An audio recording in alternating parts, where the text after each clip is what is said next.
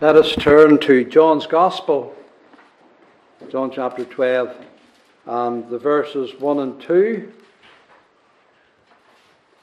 Then Jesus, 6 days before the Passover, came to Bethany, where Lazarus was, which had been dead, whom he raised from the dead. There they made him a supper, and Martha served. But Lazarus was one of them that sat at the table with him. We want to think about Lazarus tonight. I think Lazarus here is a good type of every Christian, a good type of the believer, especially when the believer comes around the table with the Lord Jesus Christ. As we are doing tonight, we're around the table with the Saviour, and this is reminding us of that privilege. And it was a wonderful thing for Lazarus, because he was dead and in the grave before this, and now he's sitting at the table. And that's a powerful picture of every Christian. We were all dead in sin. What does it say there about Lazarus? Had been dead. Lazarus which had been dead. And that's true of every Christian around the table of the Lord. Had been dead. We were born in sin. We were shapen in iniquity. We were dead, spiritually speaking. You have he quickened, Paul says to the Christian church at Ephesus, who were dead. You had been dead. And when you were dead, you had no interest in the church. You had no interest in the things of God. You had no interest in the Bible. You had no praise. You had no spirit of prayer. You had no spiritual life about you. You were dead. And Lazarus was in the tomb. He was dead. He wasn't only dead, he was decaying. He had been dead 4 days. And 4 days' death would have brought on a lot of decay in that hot climate. He was stinking, as his sister said to the Lord Jesus. By this time he stinketh. He was a stinking sinner, dead. And we were all like that, every one of us. But something happened. What happened, Lazarus? What does it say there? Had been dead. It was in the past. He's at the table. He's not dead anymore, because it says, whom Jesus raised from the dead. And you know the story, because it tells us in the previous chapter. The Lord Jesus came to the tomb. The Lord Jesus was angry with death. The Lord Jesus rebuked death. The Lord Jesus felt for the poor man who had been gripped by death and lay under the power of death. He was grieved in his spirit. In fact, the Bible says he wept.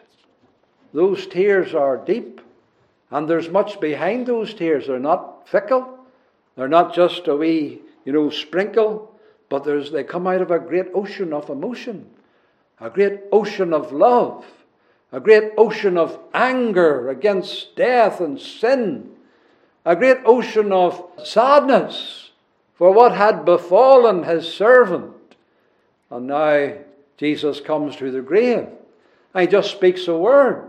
Lazarus, come forth. And by the word of Christ he was raised. Life came, and that's what happens to a sinner. You who were dead in sin have been quickened. How were we quickened? The Spirit of God quickened us. But there was the Word. We weren't quickened without the Word. You know this. There was the gospel Word. The Word came to the Ephesians. He came and preached peace to you, Paul said to the Ephesians. And Christ came to our grave of spiritual death. And he spoke in the gospel. And there was that call. Lazarus! He knows his sheep by name, and he calls them by name, and they follow him. And that's what happened. You were called. Many have been called with the outward call of the gospel.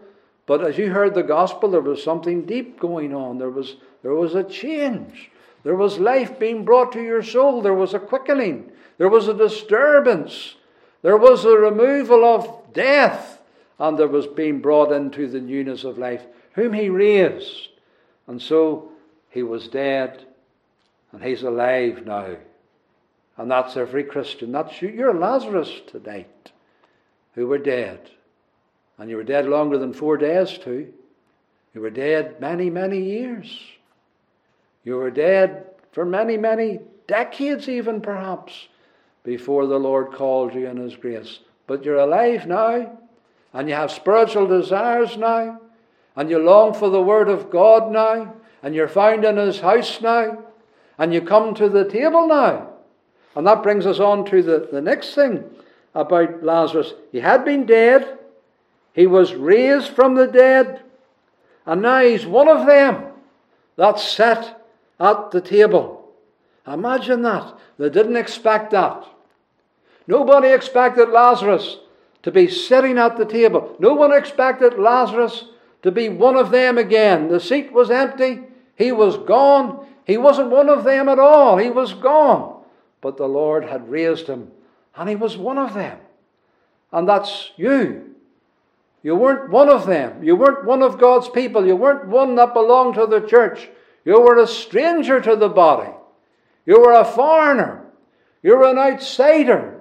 And you didn't feel at home in the church. You weren't one of them. You weren't one of the saints. You weren't one of the people of God. But now Lazarus, the text says, one of them. One of the living. One of them that can come to the table. One of them that have life. One of them that have the desires for the food, for the nourishment. He has a desire for the nourishment, and he has it as one of them. That's a wonderful thing, to be in the family of God. We're all brethren and sisters. Isn't it a wonderful thing to be one of them? You used to be one of them that went to the pub. You used to be one of them that went to the dens of iniquity. You were one of them. You were one of the blasphemers. You were one of the drunkards. You were one of the unclean. You were one of them. But now you're one of them. One of God's people. One in the fellowship. One in the nearness to Jesus. So this is what grace has done to you. And then you'll notice that he was at the table. He sat at the table. He has life now. And life has to be nourished. Just because he had a miracle that raised him from the dead doesn't mean he doesn't have to eat. He has to eat to nourish the life. And the child of God has had a miracle in his life of regeneration. But that doesn't mean he doesn't have to eat. Doesn't mean now he's born again. Now he can just do nothing and he'll still maintain the spiritual life and he'll be okay. No. Lazarus knows he has to come to the table. He has to sit at the table to nourish the life. And every Christian has to be at the table. The table's a means of grace, you see. It's not just a memorial feast. It is a means of grace. That's how God conveys His grace to us, because it's the grace of the Holy Spirit. And the grace of the Holy Spirit is convened by means and by ways. The Holy Spirit doesn't just come and zap us with grace. No, He has means of accompanying the grace with it. And one of the big means is the Word of God. You get preached to, and that's a means of grace. That helps you, that purifies you, that sanctifies you. And this table is exactly the same. It's another means. The Spirit of the Lord accompanies it. Not just an empty memorial feast. The Spirit of the Lord is accompanying it, and He's conveying to us spiritual nourishment to our hearts and souls. One of them that sat at the table for the food, for the continuance of his life. He doesn't want to go back to the grave again. He doesn't want to be dead again. He wants to continue to be quickened. He wants to continue to have the life. And so you're a Christian who was dead, who has been raised to spiritual life. You're one of the people of God, and you come to the table because you want that life preserved and to be growing and to be on fire, lively, a lively life. A lively life. And then it says, sat at the table with him. With him. That's the most important part of it all, isn't it? He's with him, with the Saviour that raised him from the dead. And whenever you come to the table, you're like Lazarus. You're coming to the table and you're with them. Yeah, you're with your brethren and sisters. You're with your minister and your elders and your deacons and all the rest. And that's a wonderful privilege. And let's not despise the privilege of being able to be a saint amongst the saints. But the most important part and the best part of all is with him. He's here. It's his table. The Lord Jesus Christ is here, and you're with him, and you're meeting with him at his table. Now, what could we say about Lazarus at the table? Just quickly in reflecting, this man must have brought praise to a lot of people. He was dead. His sisters thought he was dead and gone. His friends, he was dead and gone. But now he's alive, and he's amongst them, and they're filled with thankfulness and praise and gratitude. And you who have loved ones who have been saved know what that's like. Maybe you have a youngster who has not been saved, and they maybe grown into adulthood, and they got saved, and now you know they're going to the table of the Lord. It's a praise. You're rejoicing, you're glad. She was dead, he was dead, and now he's at the table of the Lord. And it's a cause of praise. And there's a whole lot of you would like to see that for your children. You'd love to see them raised and at the table, and that would fill you with praise. So Lazarus is filling hearts with praise to the Lord Jesus for what he's done. And he was a marvel too, wasn't he? 4 days dead. And everybody's looking through the window as he's sitting at the table with the Lord Jesus and all his family and friends around him, eating at the table. They're all stirring. They're all gawking, as it were. And he's a marvel. And every sinner who's been saved is a marvel. And I'm sure that there have been people saved that you've known in your life, and they've come to the table and you're just awestruck. Never thought he'd be saved. Never thought the Lord would raise him from the dead. But there he is, a marvel. So he's a marvel to many. And he was a delight to the Lord. What a delight it must have been for Jesus. Yes, he'd wept tears over him. He had a broken heart about the matter. He mourned. How he loved him, the people say, when they saw him weeping. But now he's sitting at the table with them, alive and well. And how the Lord Jesus must have been delighted. How he must have been thrilled. And there's joy in heaven when you come to the table. Oh, the Lord's delighted when you come to his table. The Lord's delighted when you sit with his family and you participate together with the Lord Jesus at his table. It brings great delight to Christ when you obey him, you know, brethren and sisters. He rejoices over his saints. He joys over them with singing. He's delighted. And that's why there's angels in heaven are delighted. Because they see the Lord delighted. They see the Lord joyous and glad and singing. And they sing with him and rejoice with him too.